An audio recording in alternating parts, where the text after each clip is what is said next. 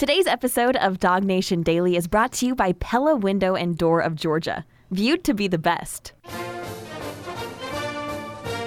Presented by DogNation.com. This is Dog Nation Daily, the daily podcast for Georgia Bulldogs fans.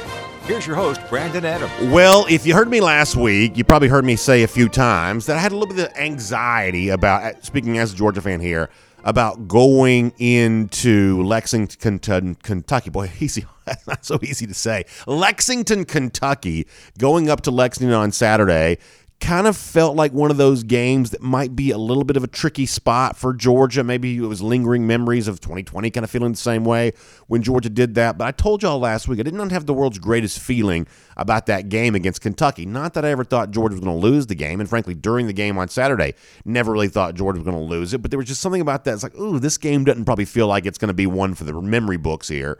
This does not really feel like it's going to be one of those games we look back on and it ends up being really anybody's favorite Georgia game of all time. And then in the midst of the game, I'd say there are moments where like, yeah, it's kind of feeling like I thought it would. And then beyond that, you sort of got to the point where actually maybe this is even a little bit worse than I hoped it would be because, you know, you have the situation when Georgia's up 16-0. They don't get the fourth down conversion. You better believe we'll get there on the show before we're done today. You don't get the fourth down conversion. Then Kentucky marches down the field 99 yards on you and scores. And all of a sudden now it's like, oh, you know, you sort of expected a game with no style points. You sort of expected a game where weather was an issue. But all of a sudden now you're in that position where actually you're having to kind of fight and to sort of preserve the win here for a moment. Now, to Georgia's credit, that's exactly what it does. But the game probably none of us maybe had great vibes about, you know, kind of a tricky spot after a long, tough stretch for UGA, you know, ends up being sort of everything we thought it would be and more. And yet, Georgia also gets the win. They are undefeated in the SEC here again for a second consecutive season.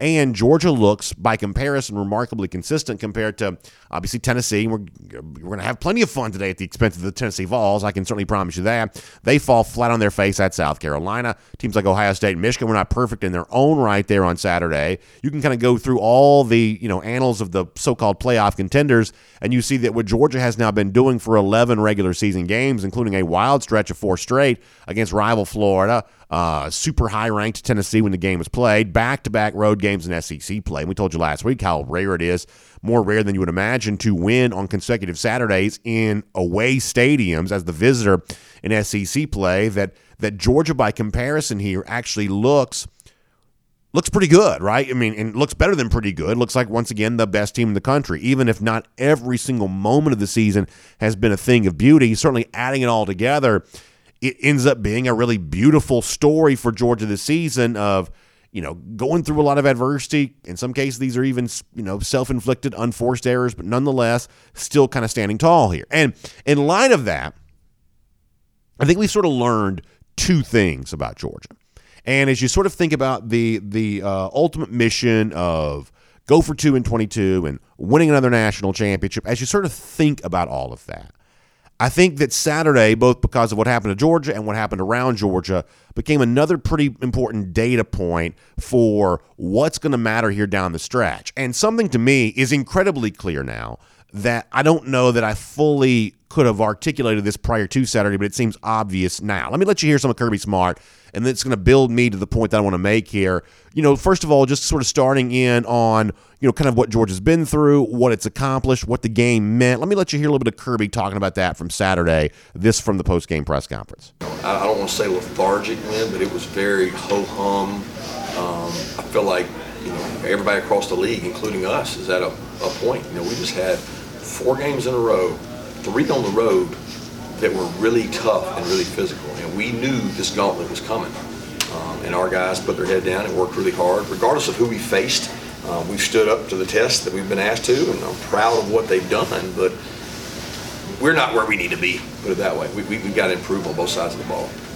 So Kirby uses the word gauntlet there, and I think that's absolutely right. And this is the thing that's more clear to me now than it was prior to Saturday, that the number one contender for Georgia, the number one competitor for Georgia, is not any one single opponent. In other words, if you said, BA, you've been talking all year long about go for 2 in 22, Georgia winning a second straight national championship. If that doesn't happen, who's the team that ruins that? Who's the team that messes all that up? And I think after Saturday, what I've come to believe is that there is no one team that's going to be the most obvious likely foil here. Now, the best team I think that Georgia could play is Ohio State. Most of you'd probably agree with that there as well. But even Ohio State, I don't think quite rise to that level. I certainly never thought Tennessee was that team necessarily, and on Saturday against South Carolina, they proved why that was true. But as Kirby Smart says, it's not any one team that you're worried about. This is not one of those years in which, like last year, you're trying to get over the hump and prove that you can beat Alabama. Georgia proved that a year ago. There is no, final boss of the video game. There's no Bowser's Castle here that Georgia has to go through to win a national championship. That's not what this year is. What this year is what Kirby Smart said.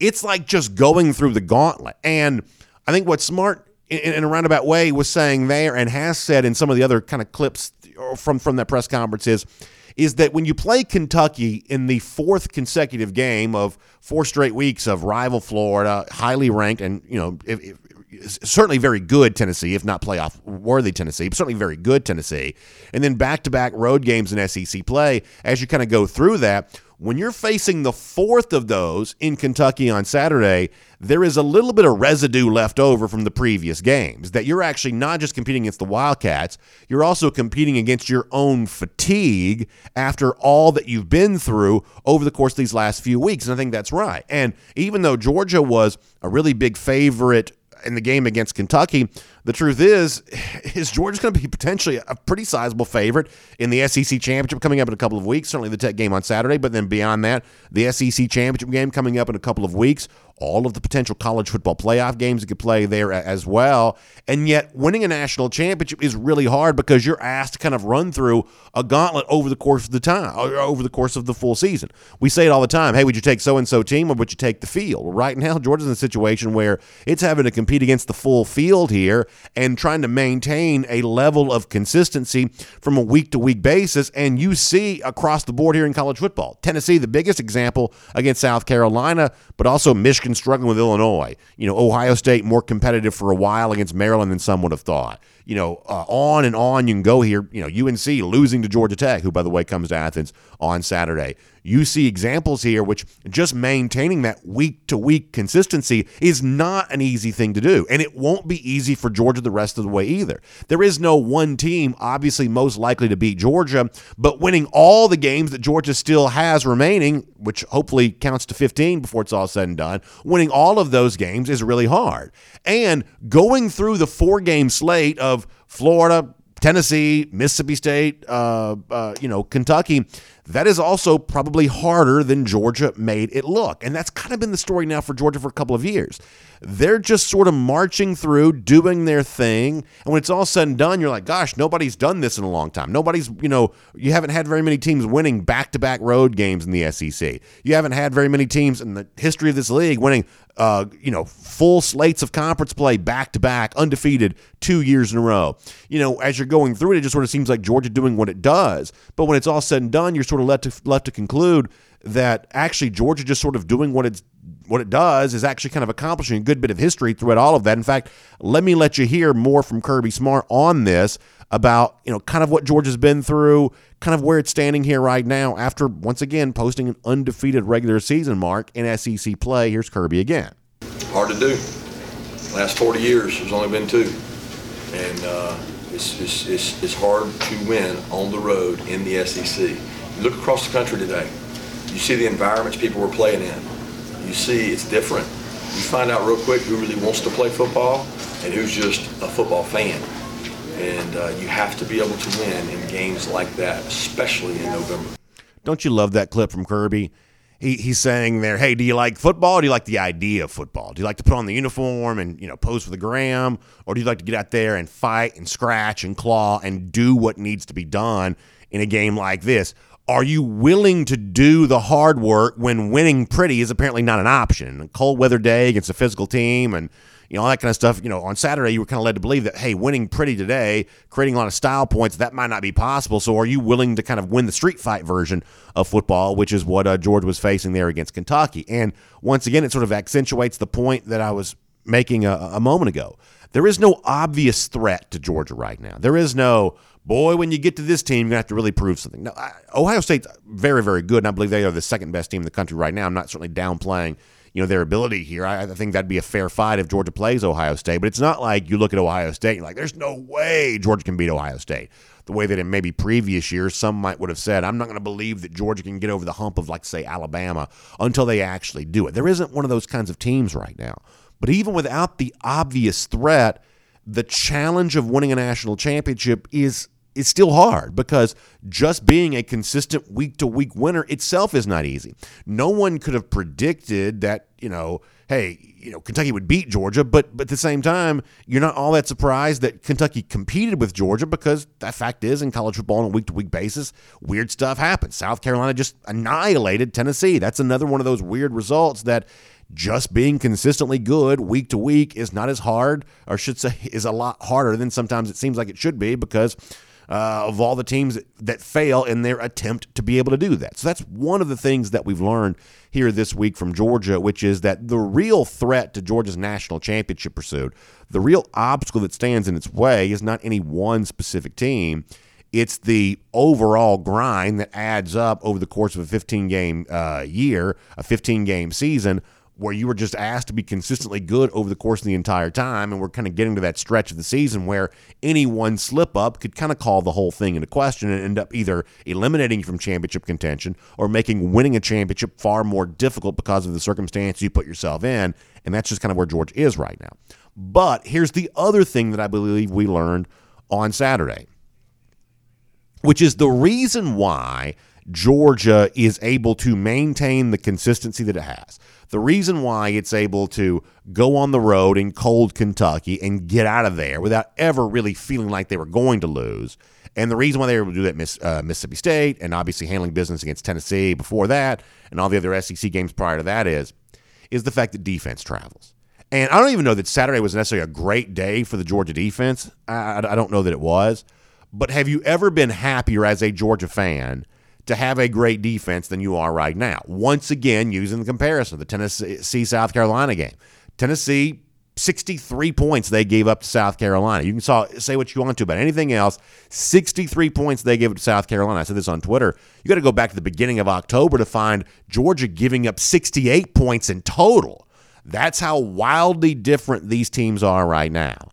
And so on a week-to-week basis, hey, can you score enough points to win? Maybe you can, maybe you can't. But if you know your defense is going to go out there and hold its opponent to a low total each and every Saturday, well, the job of winning just got way easier. And the Kentucky offense is no great shakes necessarily.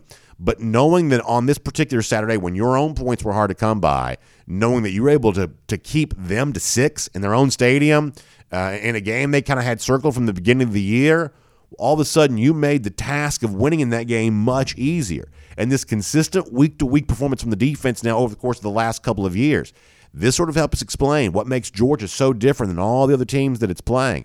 It's just able to go out there and give its own shot at victory, a big shot in the arm, by what it's able to do on that side of the ball. And as Kirby kind of talked about, in the game against the Wildcats this past Saturday, it wasn't always perfect. There were some moments on Saturday where Georgia maybe wasn't customarily what it had been defensively. But when it had to be at its best, it found a way to kind of be there. Kirby on the defense once again from Saturday. It was bend but don't break. We didn't stop them. They ended up getting down to the red area. The wins on fourth down were the difference in the game. And our ability to stop them on fourth down was big. But our inability on some of the third downs to get off the field hurt us some. So let me see if I can kind of sum all of this up. As Kirby Smart says there, hey, when they had to get off the field, you got the Kelee Ringo interception. You stopped them on fourth down. When you really had to on Saturday, you were able to do that. And we're kind of in this moment right now where the season just feels really long. I mean, obviously it's fun and entertainment for us. It's hard work for the coaches and players. But doesn't it just sort of feel like a grind right now? I mean, doesn't it just sort of feel like that Georgia's been kind of fighting its way to the end of the season now for quite some time, and you're not quite yet to that sort of postseason run, the go for 2 in 22 season. It's not SEC Championship Saturday. It's not college football playoff. You're still doing the hard work that's got to be done to get ready for all of that. We're kind of in that moment in which the grind just feels as heavy as it's going to feel at any point in time in the year, I believe, and yet Georgia's keeping on grinding through all of that.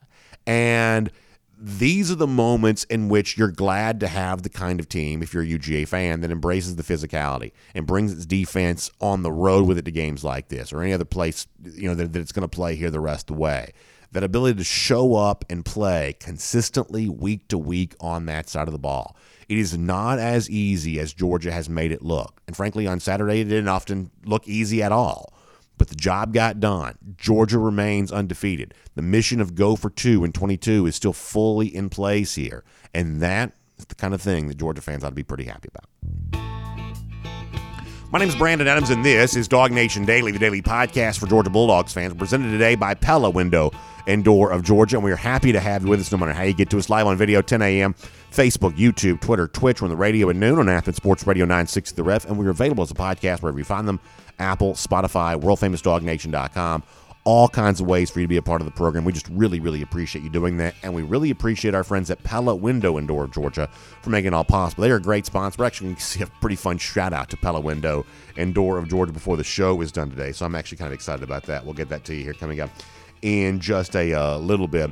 But also, I just am so thankful for the great stuff that Pella Window and Door of Georgia does for us each and every day here when it comes to energy efficient windows and doors, keeping the stuff on the outside of your house where it's supposed to be, that cold weather you've been dealing with, rainy weather from time to time. You don't want that creeping into your house, and that's what Pella Window and Door of Georgia is all about for you. They can prevent that. You can find them online, PellaofGA.com/DogNation.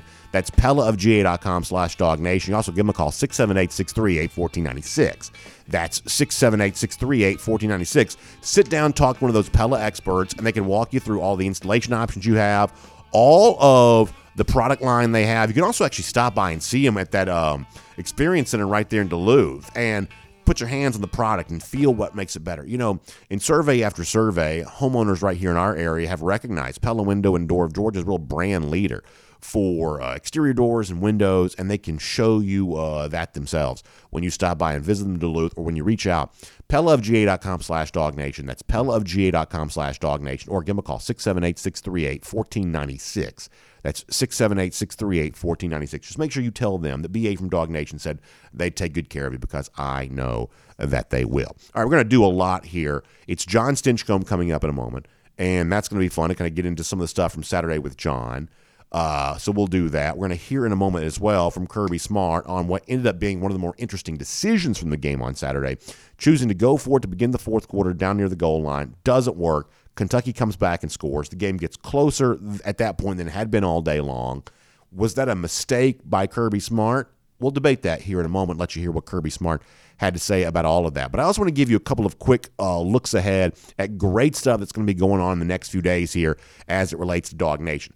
Let me start from the back, work my way forward. So 2 Saturdays from now, Go for 2 in 22 season kicks into high gear with the SEC Championship.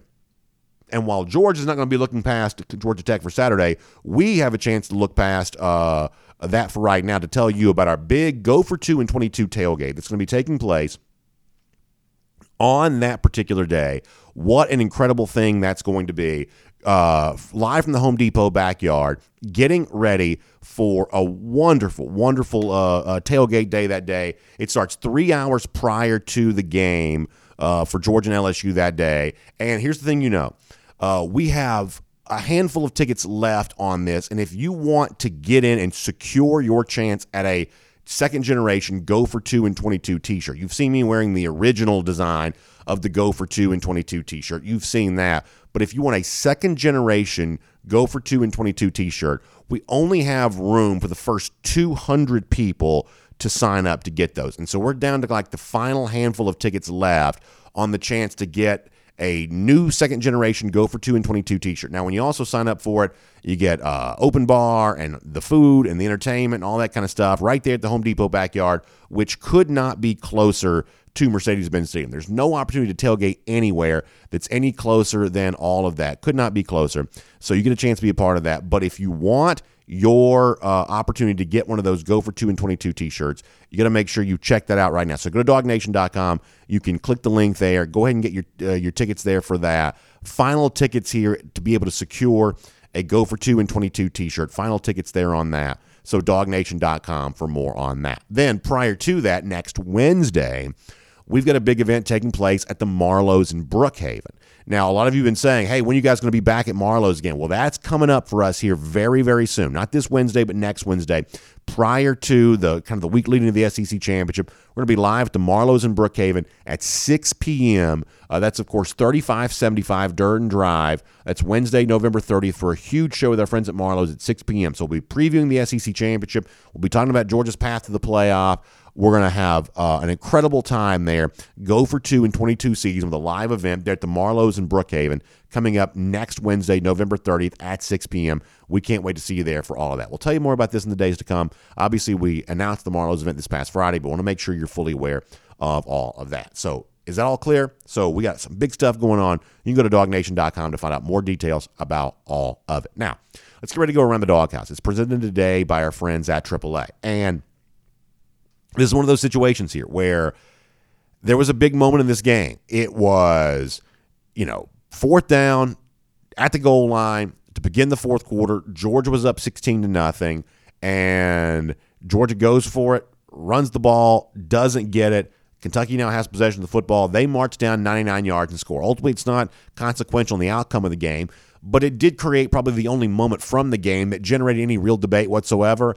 And here is the thought process that I'm hearing from some people, that by being up 16, because that's 2 touchdowns and 2 two-point conversions, some are calling that what they're saying as a 2-possession game, and that by kicking a field goal, you have a chance to go up 19-0, which in the minds of some is a 3-possession game, and that is what Kirby Smart should have done. That's the kind of general feeling that's out there. Smart was asked on Saturday after the game, kind of from that context of why go for it as opposed to kicking the field goal. This is what Smart said after the game on Saturday about that particular topic. Take a listen to this. I wanted to show confidence in our players. And if I had a chance to go out there and do it again today, I'm going to go over there and say we're going to do it again, because that's what I believe in. That decision was made 15 years ago on philosophy. So what's funny about this is that in a similar situation in the Tennessee game back in 2020, Kirby Smart said almost the exact same thing, that that decision was made for me years ago about going for it on fourth down. In that particular case, it was going for it on fourth down in his own territory. In this case, you're talking about going for it on the goal line situation. Now, I'm going to kind of break this up into 2 parts, and one of these parts I'm going to talk about later in the show. Later in the show, I'm going to kind of get into, if you are going to go for it on fourth down, the decision to kind of run the ball the way you did there. That, to me, needs to be a separate conversation. It's probably the most important part of all of this, but I'm going to push that for later in the show. For now, just focusing in on the idea of going for it on fourth down. And I actually think that Kirby Smart makes a good bit of sense there. And you can go to the Dog Nation YouTube page and watch the full press conference, and you can kind of get the full context here, the back and forth that Kirby had with reporters on this. First of all, I kind of dispute the idea that 16 points is a 2-possession game. I just think mathematically, if you look at the typical conversion rates for 2-point conversions across college football, the odds of making 2 straight 2-point conversions, that's really only about 25%. So I sort of dispute that 16-0 is a 2-possession game when it really takes 4 scoring plays for anybody to create 16 points there. So I sort of dispute that. And if you go up 19-0, if you kick the field goal there instead of going for it on fourth down, you're still in a situation where 3 touchdowns beat you. And that's true. If it's 16-0, it's 19-0. I would argue that down near your own goal line, that only going up 19-0 doesn't actually change the way in which Kentucky calls the game any different than 16-0 would. So I sort of dispute the idea that 16 points is somehow a 2-possession game and 19 points is somehow a 3-possession game, because in that situation, you're still talking about being beaten by 3 touchdowns, where if you actually score the touchdown, now you've sort of put yourself in a situation where it takes more than 3 touchdowns to beat you. So from that standpoint, I think that Kirby Smart's right.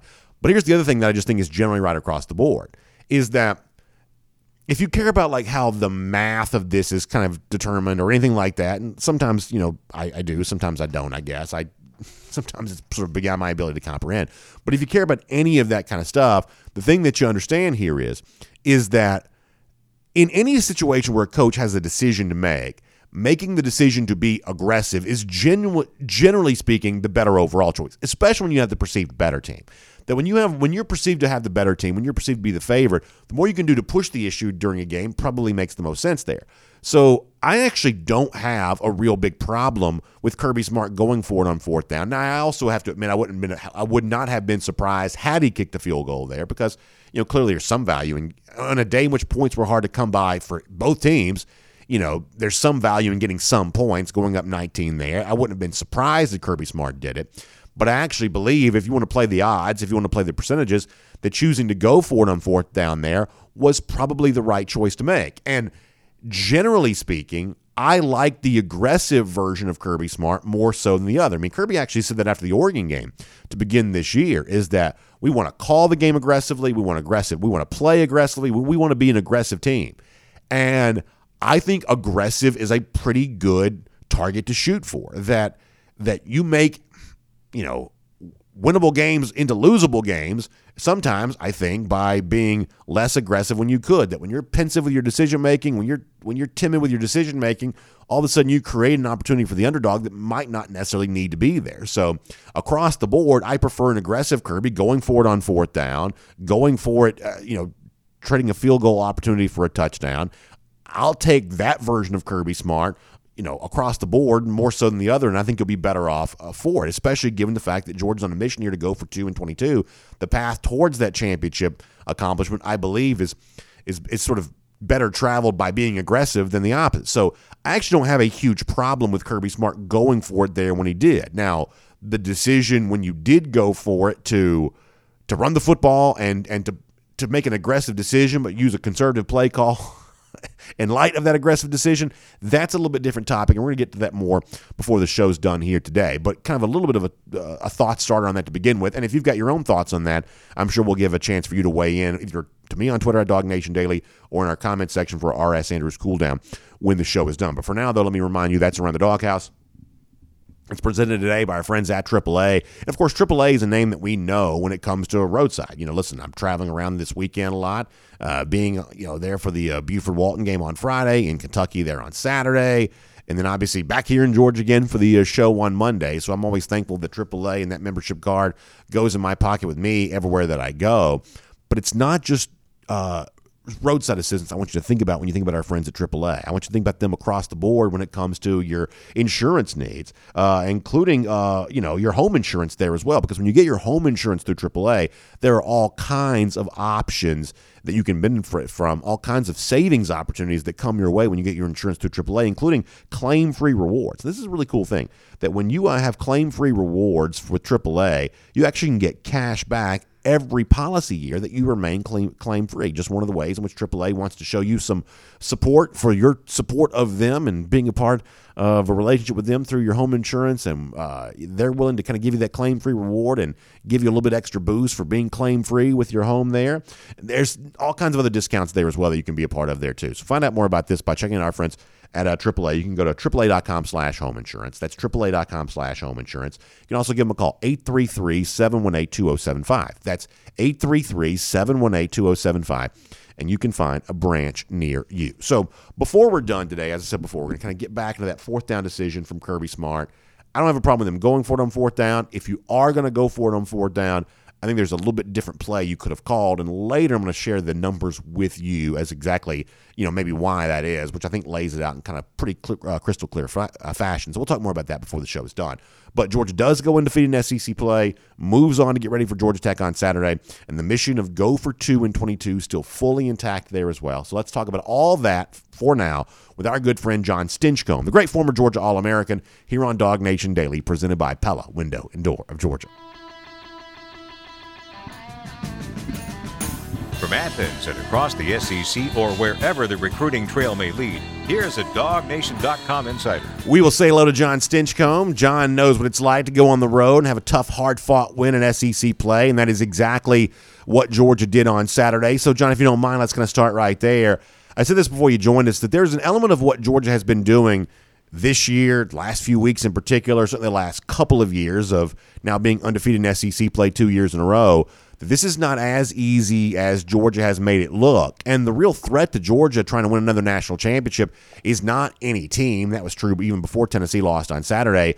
There isn't some behemoth team out there that's going to prevent that from happening, but it's all of this adding up together, the grind, the gauntlet, as Kirby Smart said it. That's the real challenge. That's the real contender here. And can you go through another year of this without succumbing to the weight of the fact that being a consistent high-level performer week to week in college football is just not an easy thing to do? Would you agree with that? I absolutely would. I think it's become one of the toughest feats to accomplish, and it's because the expectations are so high. Every week you have to play your best football. You have to be able to win.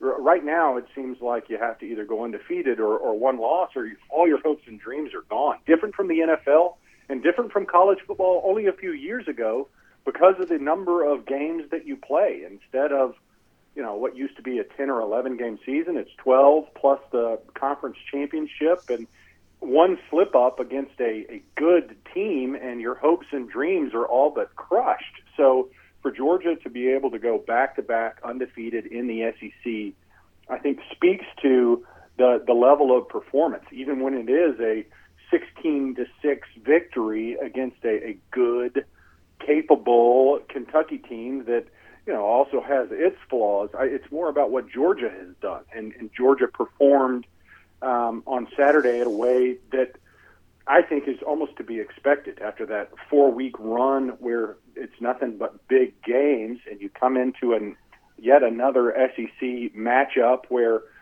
conditions are not ideal. It's cold, it's windy.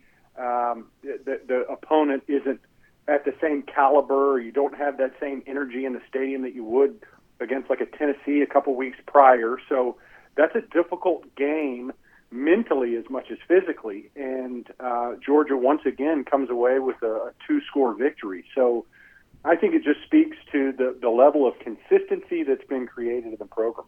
Yeah, and the other thing too is when you think about, okay, so we saw South Carolina play Florida last Saturday. Florida looked great, South Carolina looked terrible, and then on the heels of that, Florida goes out and loses to Vanderbilt, and South Carolina goes out and hung 63 points on Tennessee. And the context I'm trying to provide here is that, so by everything we've seen thus far this year, Georgia-Kentucky is supposed to be easy. It's supposed to be an easy game because Kentucky had just lost to Vanderbilt. And yet Kirby Smart, I think, had tried to set the stage for this, is that you can't necessarily use last week's result as some sort of predictive model for how this game is going to go. If that were the case, we'd all be rich because we could make $1 million betting on these games if all you had to do is look at what happened the previous week to decide what was going to happen this week. And maybe when some Georgia fans hear Kirby Smart saying something like that, it sounds like coach speak. But when you see the other results that I just mentioned of sort of wildly different performances week to week, I think it just sort of speaks to that, hey, I don't care what the odds makers say, and I don't care what Kentucky has been doing. There is an element of that game that Kirby sort of knew was going to be a challenge, turned out to be that way, and that's beyond just coach speak because you see other teams kind of falling prey to this all across the board here. There is something to this that, hey, you just don't know from Saturday to Saturday which team's going to show up. Maybe it's the team that lost to Vanderbilt, or maybe it's a team that went on the road and beat Florida earlier this year, or whatever else. Is like you really just sort of you don't really know from week to week the kind of team you're going to be playing against. And I think that Kirby had some sort of anticipation that would likely be the case. Isn't this one of the reasons why we love college football? I mean, probably one of the reasons why you love and hate college football, Yeah. but it's one of the reasons why you love it. You have to play the game. You cannot just base it on the records coming in. And this isn't a video game. It's not where, you look and there's static numbers on a sheet of these players versus the other players in a vacuum. It's an emotional game. It's a game planning week in and week out. There's a number of conditions that change between the games and how they unfold. If there was early turnovers or if there's a momentum swing, that's what makes the game awesome. So I think anticipating based on just what you see on paper and how teams stack up in a vacuum is so unrealistic. And one of the reasons why it's such a fun game and event that we look forward to on a weekly basis is because you have to play them. You can't just match them up and make the predictions. And if so, all those talking heads before the game they would probably be right a heck of a lot more times than they end up being, right? You look at the predictions before a game and the consistency at which you can call the upsets and the victor, it's not consistent. And I think that's one of the best things about it is you have to play it, and it gives the underdog or the underappreciated team an opportunity to say, hey, there's some anomalies out there in our record, and we get to start anew every Saturday we take the field. Before we move off this Kentucky game, let me also ask about the other kind of hot topic here, which is Kirby choosing to go for it on fourth down from the goal line to begin the fourth quarter. You don't get that. Kentucky marches down and scores, but to me, you sort of break this into two parts, and you've got the decision to go for it on fourth down, which I like, the decision to kind of, try a short yardage running play there, which I probably don't like, to be completely honest with you. John, as an offensive lineman yourself, what do you make of the decision to be aggressive there, shooting for the touchdown, but to also maybe choose a conservative play call of sorts in the midst of trying to be aggressive? What did you make of that sequence? Yeah, so let's break it into two parts. First, I love the fact that we're going for it. I think you have to be aggressive. I think that's the mentality of the team. It puts faith in the offense. It also puts faith in your defense, saying, hey, if we don't get this, it's a 99-yard field, and we've got one of the best defenses in the game. So I have complete confidence that we can shut it down. Now, how it played out, it leaves room to second guess. You didn't get the touchdown. You didn't convert. The defense allows the longest drive of the season against them, both unexpected. As for the plays that you call, there's so much work. I'd love to sit here and agree with you of the conservative call. But when you game plan in the week, you know what you can expect in those situations from the defense. You know their alignment, you know their preferred packages and how they're going to attack you. So when you go into that game, there's always plays that you like in the goal line, you like in short yardage situations, and they just didn't execute. we got stuffed, and it leaves room for, golly, they should have spread the ball out. And there's so many different routes that you can run on the edge these days where we're not going to call them pick routes, but that's exactly what they are. And put the ball in Brock Bowers or Darnell Washington's hands, and who's going to stop them for half a yard, right? Yeah. I get all those things, but you go in with a game plan, you feel confident, and with our offensive line, the way they performed this year, I think it puts a lot of faith in them. They just didn't answer the bell, and that's one play out of a number. Really, there was a couple of plays in that short yardage need to convert situation where we didn't come through, and you're grateful at the end of the day it's against Kentucky and it's not against LSU in the SEC championship or the college football playoff series.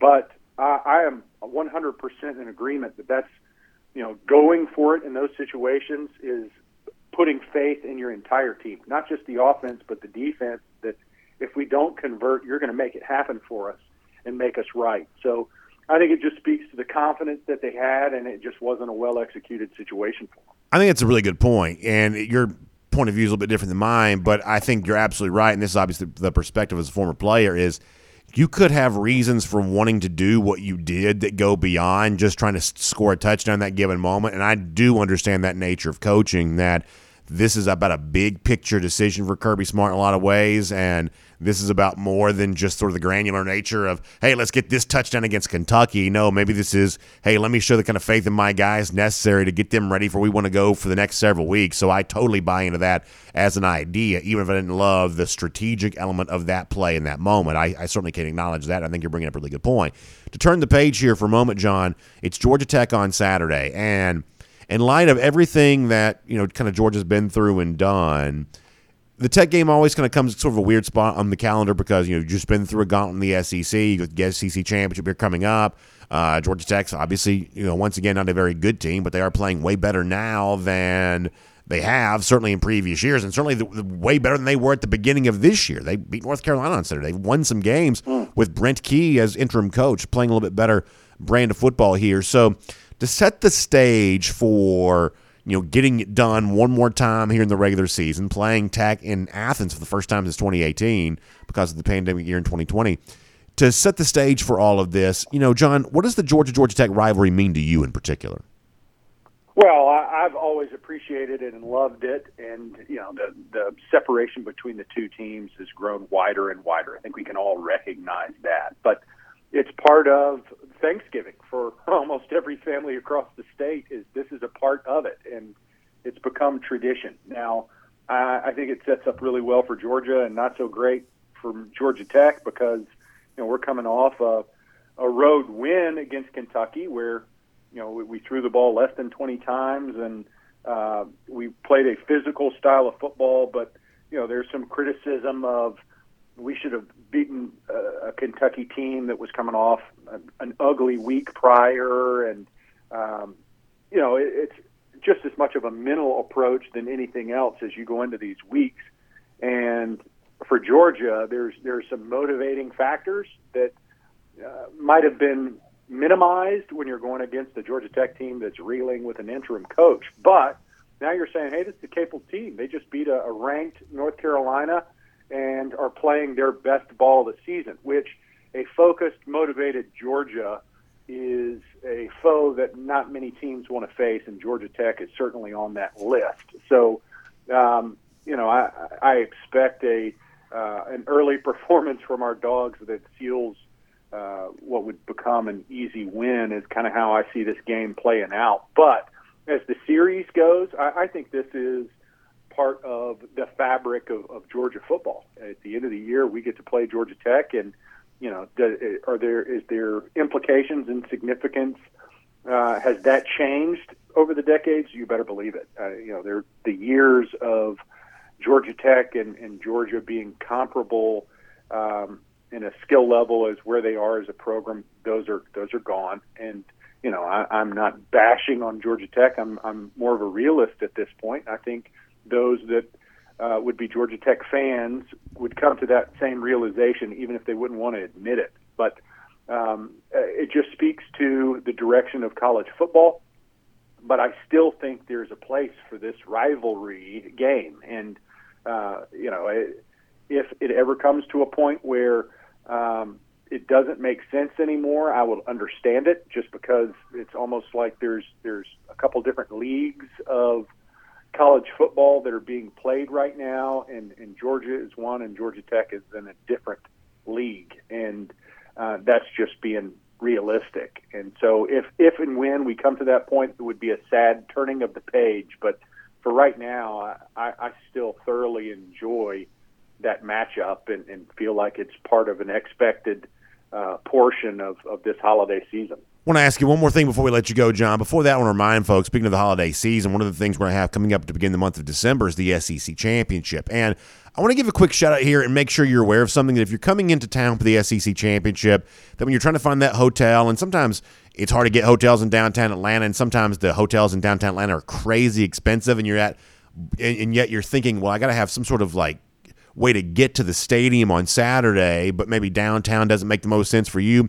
I want you to consider this area where you actually do our show from each and every day. We're right here in Dunwoody, and the Dunwoody area is a great place to consider staying when you're going to the SEC Championship. Or, by the way, maybe if there's a college football playoff game being played here for the Peach Bowl, also maybe kind of keep that in mind there too. But certainly for the SEC Championship coming up in a couple of Saturdays here, the Dunwoody area is a great place for you on that, because there's a whole bunch of hotel rooms. You got basically 21 different hotel rooms, kind of right here in our area, 9 different hotels in total here. Plus, the way we're kind of situated, you kind of have the Dunwoody MARTA Station, the Sandy Springs MARTA Station. So depending where you are, you can kind of, in a lot of ways, just sort of walk to that MARTA station, which will take you right to Mercedes-Benz Stadium. It's incredibly convenient. Plus, you got great shopping at the mall right here. You've got every kind of restaurant you could want, really nice, fancy restaurants. You want more quick service type stuff.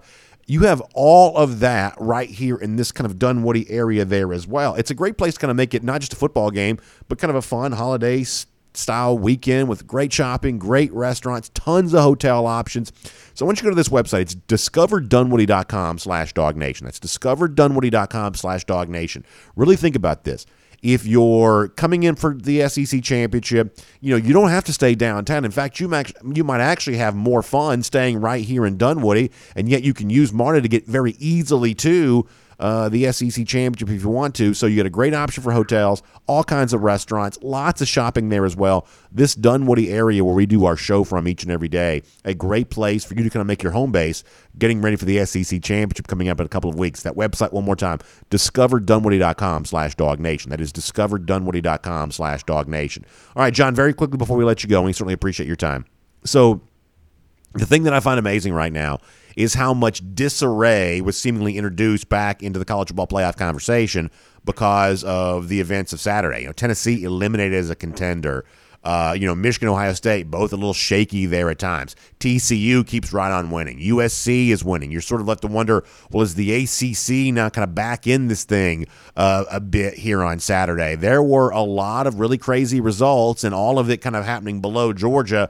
It's kind of fun to think of yourself being UGA right now, kind of above the fray on this. But this playoff conversation, as wild as I can remember it being this late in the season, where I'm not quite so sure with certainty I can say who's going to make the playoff. The loser of the Michigan-Ohio State game, are they still in it? ACC champ still in it? It's really fun to think about how crazy the debate's going to be over the course of the next couple of weeks' worth of games, rivalry week, then championship week. It's about to get crazy. Don't you get that sense? Oh, yeah, and that's the direction college football has been pointed for quite some time. When we first started looking at college football playoff picture, it was originally intended because it was so hard to identify the top two teams. We need to give a third and fourth team at least a shot because, during the era, you're going, we've kind of snubbed this third pick. And now you're looking at it and going, we have a clear number one, right? Georgia is the best team in college football based on what we've seen thus far.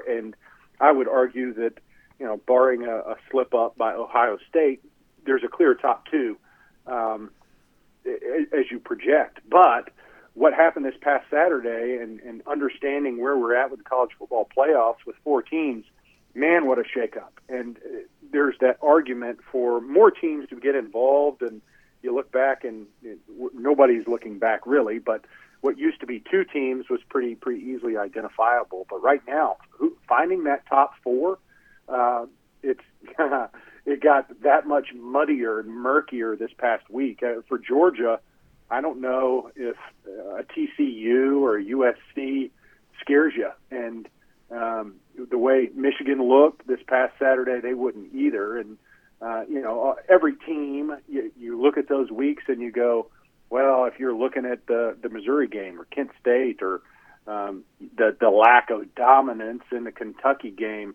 for Georgia, but all that kind of pales in comparison when you're talking about the way the best teams play in the best games, in the big games. And Georgia continues to show, Tennessee is a great example of that, when it's all on the line. Oregon, first week of the season, Georgia's best performance is far superior to anything that we've seen from any other school out there. So, again, pointing back to the fact that college football now, the expectation is so high that you never have an off week. That's really hard to accomplish, and it makes for a lot of debate this time of year in identifying who the top four teams are. John, great stuff. Thank you so much. I know we're coming up on Thanksgiving. It's a great chance for me to say how thankful I am for your contributions to our show each and every week. I hope you're getting ready for a wonderful time with your family and plenty of good food and good times. And obviously we got great football to come on the other side of the holiday, but this is a special week for many of us away from football because we love to eat, but also we love to think about all the things we have to be grateful for here around Dog Nation. You are certainly on our list. So thank you very much. Enjoy the day coming up, and we'll look forward to hopefully getting a chance to hang out in person again here very soon too. Appreciate it, B.A. Always grateful for the Dog Nation at large and being a part of this show and our friendship as it's grown over the years. A lot to be thankful for. Go Dogs. Great stuff, John. Thanks so much. Let's take a look around the rest of the league. This is SEC Through. Yeah, let me just say one more thing to what John was saying. Now, first of all, completely echoing what I said to him a moment ago. We are so grateful for guys like that. I mean, former players that spend time with us on the show here. That's always one of those things we're just really grateful for. And John does a great job on that. But he's talking about, when you think about what Georgia could be facing in the playoff. I mean, Georgia was, some people care about point spread, some people don't. But just to kind of give you a little bit of sort of context about expectations, Georgia was a 22.5-point favorite at Kentucky on Saturday. If Georgia played USC in the playoff, there's a chance they may be a 20-point favorite in that game. And they'd be more than a 2-touchdown favorite against TCU. They would be, because TCU's power rated most, by most folks, TCU's power rated ahead of USC. Georgia would be, as John said, a pretty strong prohibitive favorite against a team like Michigan, for instance. The only real narrow point spread that might exist for Georgia in a college ball playoff game is probably against Ohio State. Georgia would still be favored, but not by a huge total or anything like that. So the point here is that in terms of what it takes to win a national championship, you're also going to have these games where, from a point spread standpoint, Georgia is thought to be an easy winner. But winning all the games that you're supposed to win easily is still not necessarily an easy thing to do. That the gauntlet is what's tough. It's the week-to-week grind of having to show up and play consistently. That's the thing that's the real challenge. And as we said before, that's the number one nemesis standing in Georgia's way. It's not any one team. It's the sum total of all of the teams that Georgia has now had to go through for 2 years on the way to all of this. And every single one of those games leaves a little bit of residue that you sort of have to keep playing with the following week, and maintaining that consistency just not an easy thing to do. In fact, we'll have more evidence of that here coming up in a moment. Before that, though, how about a chance to go cruising around the SEC courtesy of Royal Caribbean? Now, I have got a short getaway with our friends at Royal Caribbean coming up here really soon, which I'm really, really excited about. I'm going to tell you more about that here coming up. It's going to be my chance to be on Wonder of the Seas, and I'm getting a chance to kind of do a quick getaway with just my wife. This is one of those things where if you got a family, you sort of understand this. It's like, hey, sometimes it's about the entire family. And in February, our full family is going to be going. My wife, my 2 kids, we're all going to be going on board Wonder of the Seas for a big 7-night sailing, which I'm really excited about. Coming up pretty soon, though, just for a couple of days, my wife and I together, just the 2 of us, going to be getting away on a Royal Caribbean cruise. And that's one of those fun things you're just glad to be able to do, because you got to recharge the batteries. You got to get ready to go for the big Go for 2 in 22 season that's going to be taking place on the other side of all of that. You just want to make sure that you're kind of ready to go for that. A little bit of a quick getaway certainly helps you with that, and that's what Royal Caribbean is all about. And one of the things I'm really grateful for, living in the Atlanta area where we live, getting a chance to be on a Royal Caribbean cruise ship is actually a pretty easy thing. Well, what we always do is, and there are ports, like some people like fly down to Miami and go out of there, or like Port Everglades, which is in Fort Lauderdale. In fact, last year for the Orange Bowl, we were actually staying right down the road from the port right there in Fort Lauderdale. But the point is that, there are lots of different places to get on a Royal Caribbean cruise ship. But for me, I always just sort of drive down to Port Canaveral, which is just past Orlando.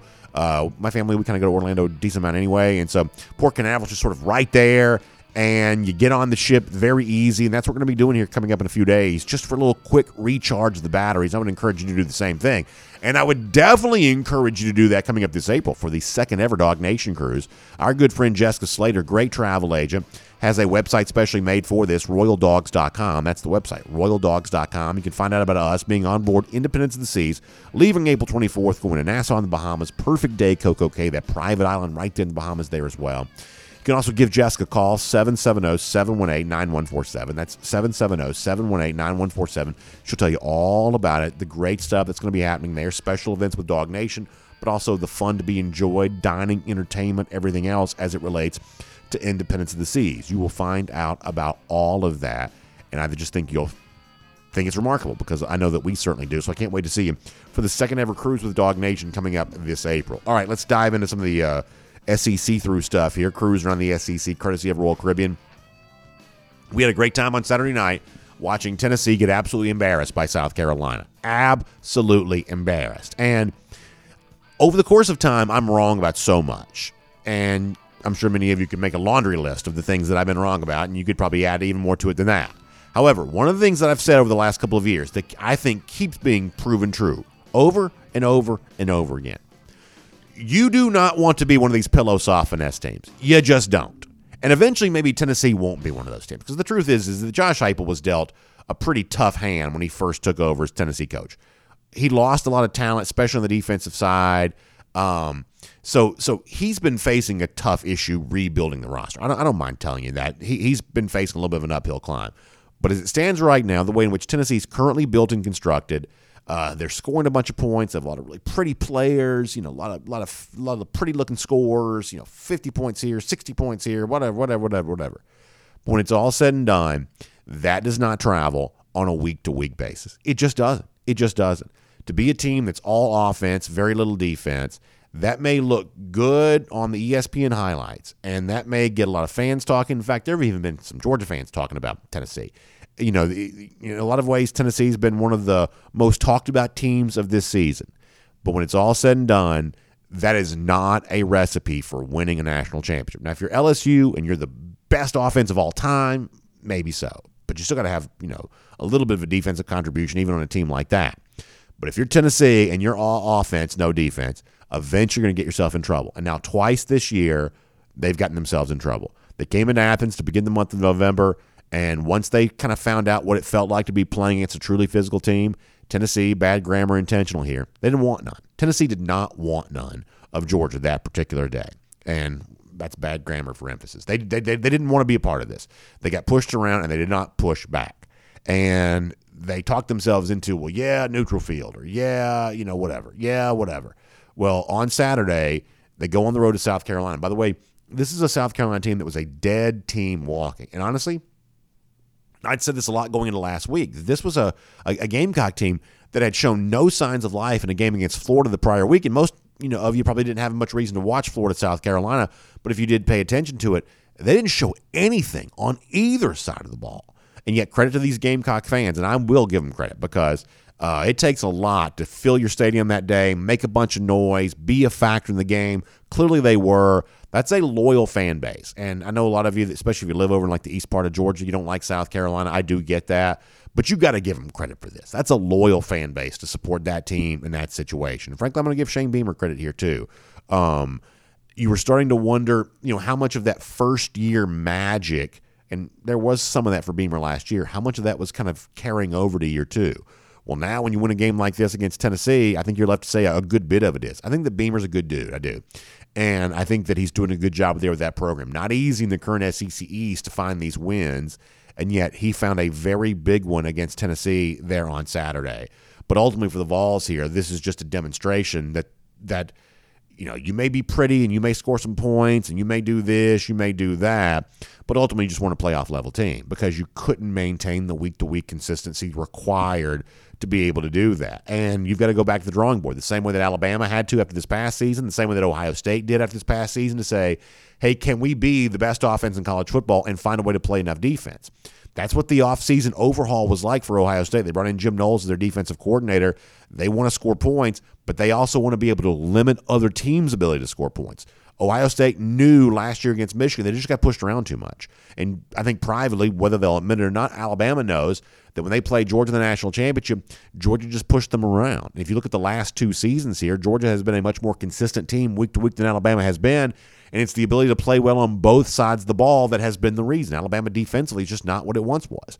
And now Tennessee's in that same category of kind of show pony team that doesn't really know how to be a workhorse when it really needs to be.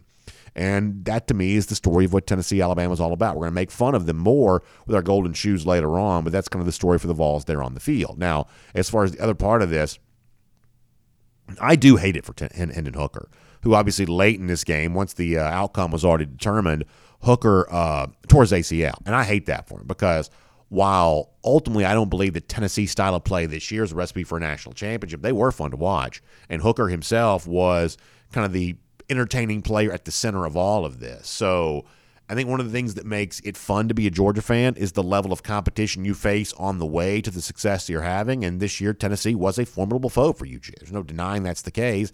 And the presence of Hooker is an example of that. When you think about what Hooker, this was a guy that, basically was not having the same level of success at Virginia Tech. When he first got to Tennessee, he didn't even win the job to begin the season last year. He's kind of proven over the course of getting a chance in games to show you that he can be this guy. So it's a really good story for the success that Hooker has found, and we think he's going to be a really good football player again. But for now, dealing with that ACL injury, so you hate that for him. By the way, speaking of Georgia rivals that are worth making fun of here, how about Florida losing to Vanderbilt? And I wish I had the video to show you of this. I don't. But the Vanderbilt fans storming the field after this game was like the funniest thing I've ever seen, because ultimately, even from a Vanderbilt fan perspective, Florida's not that good. Vanderbilt has won a lot of SEC games, so they're happy to beat anybody, but it's not like Florida's that good. So you only had a smattering of Vanderbilt students and fans even at the stadium anyway. And so when the game was over with, they're just sort of like casually walking down to the field. And if you saw the overhead shot of their like storming the field celebration, it was like about, a third of the way full. It almost looked like the high school game where like the parents and the cheerleaders and stuff like that all go on the field to kind of like hang out with the players once the game is over with. That's sort of what it looked like. It's like it wasn't a full on, full field of fans. They still got fined by the SEC for it. But it's not like it's some crazy celebration because, frankly, even for Vanderbilt, Florida's not that much worth celebrating here. But for Billy Napier, you're left to wonder, gosh, what does that mean about his future here in terms of moving into year two with a whole bunch of momentum? And like if you go to the Florida message boards, like one of the things you see a lot is, Kirby Smart, he lost to Vanderbilt in his first season too. And that is true. I mean, it is true. Like just losing to Vanderbilt alone is not proof that you're not going to be successful eventually. Obviously, for the folks who kind of remembered those struggles of 2016, the thing that allowed Georgia fans to kind of push beyond that and turn the page and expecting better results was the success of the 2017 recruiting class. That was the real first major breakthrough for Kirby and Georgia. They were number 3 in the country, according to the 24/7 Sports composite in the 2017 class. This is the best recruiting class I believe that Georgia had ever had up to that point. Kirby's obviously had many since then that were better than that, but at the time, I believe that was the best class that Georgia had ever had. And pretty quickly, that allowed a lot of Georgia fans to forget what happened in 2016. But the follow-up to that was Georgia also started winning games on the field. And here's what I'm here to tell you, is that in this current SEC, getting wins on the field is just not that easy. It's just not that easy because Shane Beamer is showing signs of life at South Carolina. At least for a couple more years here, we've got an SEC East that Florida's got to play in. And Beamer shows some signs of life. Florida beat him this year, but Beamer turned around and beat Tennessee. One way or another, Tennessee's going to be a good team again next year. Not a playoff team, probably, at least based on where they're currently constructed, but a tough team to beat on a week-in, week-out basis. That's who Florida's competing with. Look at Kentucky. Kentucky beat Florida this year. Kentucky's a tough team. They weren't very good this year, but they're still tough to beat on a weekly basis. So Florida's going to have some of the same kind of recruiting success, not a top 3 class, but they're going to have some recruiting wins for this cycle. They've taken Rashada back to quarterback from Miami. They're in play for a pretty big running back that just decommitted from Ohio State. They're going to have some recruiting wins. They got Cormani McClain. They didn't get McClain. McClain went to Miami. Sorry, Florida. I thought he was supposed to go to Florida, but he didn't. But the point is that they've had they're going to have some recruiting wins. You're going to have some of that to sell your fans on, but you got to sell some wins on the field there as well. And the win against Utah week 1 suddenly feels like a long time ago. So just something to consider there on that. Not a good day for Florida on the field. And then finally there's this. So there's been some discussion because of Tennessee's loss and because of the fact that, Alabama last week was still ranked 7th in the college football playoff rankings. Could Alabama as a 2-loss team still make the college football playoff? Could they become the first 2-loss team to make the college football playoff? And if you look at, like, say, ESPN's got its playoff predictor model, even I think we talked about this in the show a few days ago, that even throughout all of that, basically losing any chance to win the SEC West, Alabama's overall chances of making the playoff have never dropped below 15% on the playoff predictor model, that ESPN uses. I don't put much faith and stock into that. I really don't. Now, if you power rate the very best teams in college football, Bama is in the top 4. If you look at the teams in which Georgia would be favored by the least points against, the team that would be the narrowest underdog to Georgia's Ohio State. Probably the next team on that list is probably Alabama. Georgia would probably only be about a 3-point favorite against Alabama. So clearly, from a power rating standpoint, Bama's one of the top 4 teams in the country. But you gotta say the results on field matter for something, and Bama losing twice has to count for something here. And I told you last week that when the playoff rankings came out and you saw where Clemson was, I told you I believe that the committee was showing you that it was reserving the right to still put a 1-loss ACC champion Clemson in the college football playoff. And now I feel like that's more true than ever. And I think that by USC winning, they're likely to move up here too. Now, they got some tough games coming up. Notre Dame and the Pac-12 title game. So it remains to be seen if USC will keep winning. But if they do keep winning, they're going to be in the college football playoff. And right now, TCU is also winning there as well. Their wins are coming in such a way that makes you wonder, are they really going to keep doing this? But yet, week after week, that's exactly what they do. Keep right on doing, including Baylor on Saturday. So here's what it comes down to for me, that a lot of these models, predictive models, give Bama a shot of making the playoff. But as I've told you, I don't put a lot of faith and stock in these predictive models when it comes to the college football playoff, because ultimately you're leading to something that's eventually a human decision. In other words, if you tell me the percentage chance that so-and-so makes the NFL playoffs, well, I'll listen to those kinds of things because that's solely based on winning percentage. Games you win, games you lose, and I would say that there are some models that can tabulate your chance of winning and losing games here pretty effectively.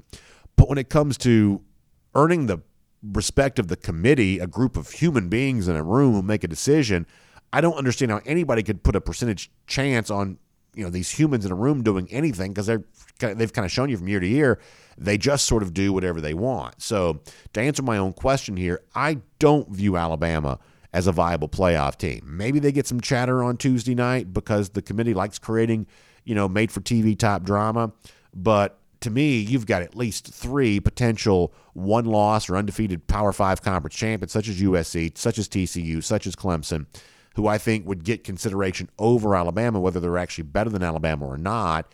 And assuming that the Ohio State-Michigan game is close on Saturday, I believe the loser of that game would only be a one-loss team. I would think they would also get more consideration than 2-loss Alabama there as well. So we'll see if this chatter actually erupts even more. But for me, for now, I have to assume that Alabama is going to remain on the outside looking in and will make that cruise and run the SEC, courtesy of Royal Caribbean. Let me also give a shout out here to our friends at Peachtree Orthopedics. Listen, a lot of the folks who listen to our show on a regular basis, you're busy, you're active people, you like to play golf, you like to run marathons, you like to, do the things that make life worth living, right? But every now and then something goes wrong, and all of a sudden you can't play golf, or you can't play pickup basketball, or whatever it is that you like to do. Well, when you face one of those situations when you kind of been knocked out of doing the thing that you love, that's where I want you to step in and get to know our friends at Peachtree Orthopedics. They've been Atlanta's go-to orthopedic practice for 70 years. Leading physicians and specialists that can actually work on every single body part you might have, whether it be shoulder, back, knee, neck, whatever it might be. They've got you on all of that. And they've got a process specifically in place for you, where they're going to listen and understand your problem, explain the options that are available to you to kind of get you back to where you want to be, and then make a plan for your recovery that gets you back to enjoying that quality of life that you're all about there. And they can do it for a better outcome and a lower cost to you than anybody else. That's what our friends at Peachtree Orthopedics are all about. So to book an appointment on this, visit PeachtreeOrthopedics.com. PeachtreeOrthopedics.com. Make sure you check them out today. All right, here on Dog Nation Daily, presented by Pella Window and Door of Georgia. I also want to get back into the conversation we were having a little earlier as it relates to that 4th down decision for Georgia, Kirby Smart against Kentucky. He chooses to go for it. They're up 16-0. Doesn't get it. Kentucky marches down the field and scores. Some people kind of criticize that. I told you earlier that I didn't have a problem with Georgia going for it on 4th down, but I don't necessarily like the rushing play there in that short yardage situation. That's the part of this that I don't really like. However, before I tell you why, let me let you hear Kirby Smart in his own words about why he likes to run the ball down there in that spot, down near the goal line. This, once again, Kirby from Saturday. I mean, to get 1 yard, we should be able to get 1 yard. I mean, you got to be able to get those. You know what I mean? We got 8, 9 yards a lot of times. We rush for 300 or how much, 250. So getting 1 shouldn't be the end of the world, right? But we didn't in those situations. We got to do better at situational football, and we did. So I've told you this before, that when you look at the red zone issues that Georgia's at times had this year, and certainly had a lot last year, that I do not believe you're going to run your way to glory down there near the goal line. I just don't. I think it's easier to stop the run in that situation because the safeties don't have to worry about the ball being thrown over their head. They're more apt to want to creep towards the line of scrimmage, and somehow when opposing defenses seem to think they know what Georgia's going to do, it becomes easier to stop that. Kirby Smart right there says, hey, we got to be able to get 1 yard. We run for 300-something yards in a game. We have great offensive line. We have great running backs. We got to be able to get 1 yard. And at first glance, it sort of seems like that's true. But for whatever reason, and I'm honestly not smart enough to tell you why this is, I'm not going to be X's and O's and be able to explain all this to you. I'm just simply here to tell you what has happened. For whatever reason, Georgia in these short yardage situations has almost never been as good as you probably think they would be, even though they've typically been a very good rushing football team overall and typically had a very high level of offensive line play. Let me give you a stat that sort of backs this up. So Football Outsiders is a website that kind of covers both college and pro football from kind of analytics standpoint, and they have one of the stats they track, which they call power success rate. This is what happens when you run the ball on 3rd or 4th and 2, so 3rd down, 4th down with 2 yards to go for a first down, or what happens when you run the ball near the goal line from that 2-yard line and in area. When you have these short yardage situations for 3rd and 4th down or down to the goal line when you're seeking a touchdown, how successful are you when it comes to running the football there? And this year, Georgia's converting those situations at a 70% clip. But 70% on that is actually good enough for just 58th best in the country. So as Kirby says, hey, we got to be able to get a yard, and yet for whatever reason, even though Georgia has an offensive line that's a semifinalist for the Joe Moore Award, and Georgia has a history of being a very good rushing team, in a short yardage situation, Georgia's actually not really exceeding any better than 58th best in the country in converting those short yardage scenarios. And you may want to step up and say, well, that just proves that Stacey Searels is not getting it done compared to what previous Georgia offensive line coaches have been able to do. But here's where things kind of get weird. Now, in every year I'm about to go back through, we would all say that Georgia has at least had a very good running game. And in some of these years, they've had excellent rushing attack and excellent offensive lines there as well. And yet on these short yardage situations, they have not thrived. This is 3rd and 2, 4th and 2, or plays from the 2-yard and in from the goal line. You know, those short yardage running situations. I told you, just 58th best in the country this year, converting on those instances 70% of the time. Last year, in a national championship year, Georgia converted those short yardage rushing situations at just a 72.4% clip. That was 52nd best in the country. In the year in which they won the national championship, they still weren't dominating in those short yardage running situations. Now, it's also fair to point out that when there's 131 teams playing, FBS level football, or there were 130 last year, that you can tolerate being in kind of that upper third in a couple of instances here. You can tolerate being, 50 best, whatever, in a couple of instances. It's not necessarily horrendous to be 52nd best at something when there's so many different categories that you measure a football team by. But I'm pointing out here that while you think, Georgia ought to be able to line it up and get a yard anytime it wants to, well, historically speaking, they haven't really hardly done it much better than the top 50 in the country. In fact, go back to 2020 for a moment. Georgia was 72.7% on converting power success rate. 3rd and 4th down short running situations, goal line short running situations, just 47th best there. Now you say, well, when Sam Pittman was here, we got this done. When Pittman was here, you better believe we can line up and get 1 or 2 yards. Go back to Pittman's last year at Georgia. In 2019, Georgia converted 3rd and 2, 4th and 2 and in, or goal line 2-yard and in 75% of the time. That was good enough for just 41st best in the country in Pittman's last year of 29. So that's 4 years of evidence here. Georgia not being any better than 41st best at power rushing success in any of those years, and just 58th best right now, 52nd best in a national championship a year ago. Now, I don't necessarily know why that is. I'm just here to tell you what is. And when it comes to rushing the ball in short yardage situations, Georgia just somehow seemingly becomes a little easier to stop. The only thing I can presume is that the defense just knows what's coming. And for any defense, if they think they know what's coming, their chances of stopping that just get to be a little easier. You've heard this said in Major League Baseball. That even these pitchers who are throwing 100 miles an hour, if you're a major league level hitter, eventually you can time a freight train. In other words, if you know a fastball is coming, eventually you can get the bat speed up to where it needs to be to make contact with it. Well, maybe these defenses are the same way. It's very hard to stop Georgia when you don't know what they're going to do, but if you know the rushing play is coming, well, you can just throw a bunch of folks at the line of scrimmage there and eventually just simply have more bodies than Georgia can block, and maybe that's at times what's happened here. So that's my only point here, is to say that it's not as simple, unfortunately, as, hey, we got to be able to line up and get a yard.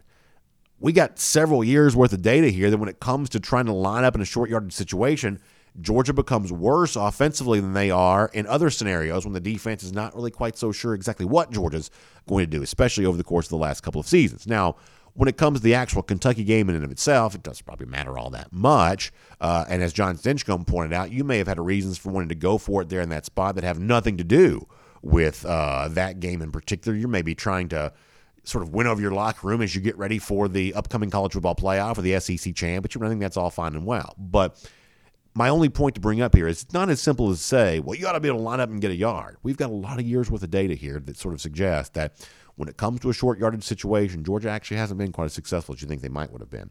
Hey, one more thing before we sign off here today. I told you about being at Marlowe's next Wednesday. That's going to be a great time. Can't wait for that. But also, this is that really fun time of year when Marlowe's has some great stuff going on for you. And we've kind of told you about this now for a good number of years. I just love this. I think it's such a great deal and such a great way for you to get something for yourself, but also get something for people in your life that you want to give some holiday gifts to. Well, how about this from our friends at Marlowe's? Back once again, when you buy a $50 Marlowe's Tavern gift card, you're going to get as a special thank you to you a bottle of Michelle Brut sparkling wine. We've told you this all throughout the years, and I think this is a really good giveaway. So it's a great add-on to go with the gift card purchase that you're making. And when you buy a $100 Marlowe's Tavern gift card, you get the Michelle Brut sparkling wine, but you also get a bonus $20 Marlowe's Tavern gift card there as well. So you can maybe keep that for yourself or give it to somebody else. But for $50, you get the Michelle Brut sparkling wine. When you buy the $100 gift card, you get the Michelle Brut sparkling wine plus a bonus $20 gift card there as well. So it's a wonderful way to take care of the people you have on your holiday shopping list. Not everybody's easy to buy for, but trust me when I tell you, everybody loves the great taste of the chef-inspired food and the delicious craft cocktails at a place like Marlowe's Tavern. So make sure you check them out today. You can find them online, marlowstavern.com for a lot more on that. marlowstavern.com for a lot more on that. So this is one of our longest shows yet. Didn't necessarily intend for it to turn out that way, but I guess that's where it is. Nonetheless, we're going to make it a little bit longer by giving you a good number of golden shoes here today there as well. And we've got so many good ones coming up here over the course of the next few days that we'll kind of run our way through and share with you.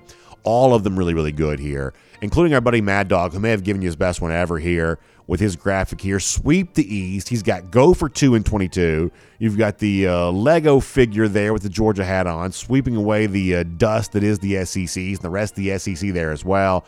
Mad Dog saying it wasn't pretty, but the Dogs swept their division 2 years in a row. Hashtag on the East. Hashtag Go for 2 in 22.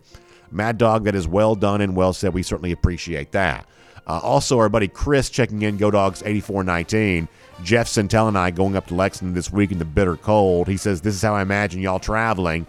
And it's a scene from Planes, Trains, and Automobiles with the late, great John Candy and Steve Martin. And that's about it, Chris. Yeah, that's about what we look like. And I guess that would make me the John Candy in that particular situation. Also, Simone Cartwell checks in to say, this is a great day to be shouting this out. He says, getting to work around the University of Georgia campus, and I saw Pella Window and Door Truck right there. He says, one of Dog Nation Daily's great sponsors. You better believe it is. We love seeing the Pella Window and Door trucks out there taking care of business and doing good stuff. Simone, thanks for sharing that with us. That's great to see, and we appreciate Pella Window and Door of Georgia's support of our program here today there as well. So, by the way, speaking of the lousy, stinking Gators that we mentioned a little earlier, tough time for them against Vanderbilt on Saturday, and they've got even more tough times ahead, including back in Jacksonville, 341 days from now. That is our Gator Hater Countdown. We will see all of you tomorrow right here on Dog Nation Daily, presented by Pella Window and Door of Georgia. Go for 2 in 22, everybody. We'll talk to you then.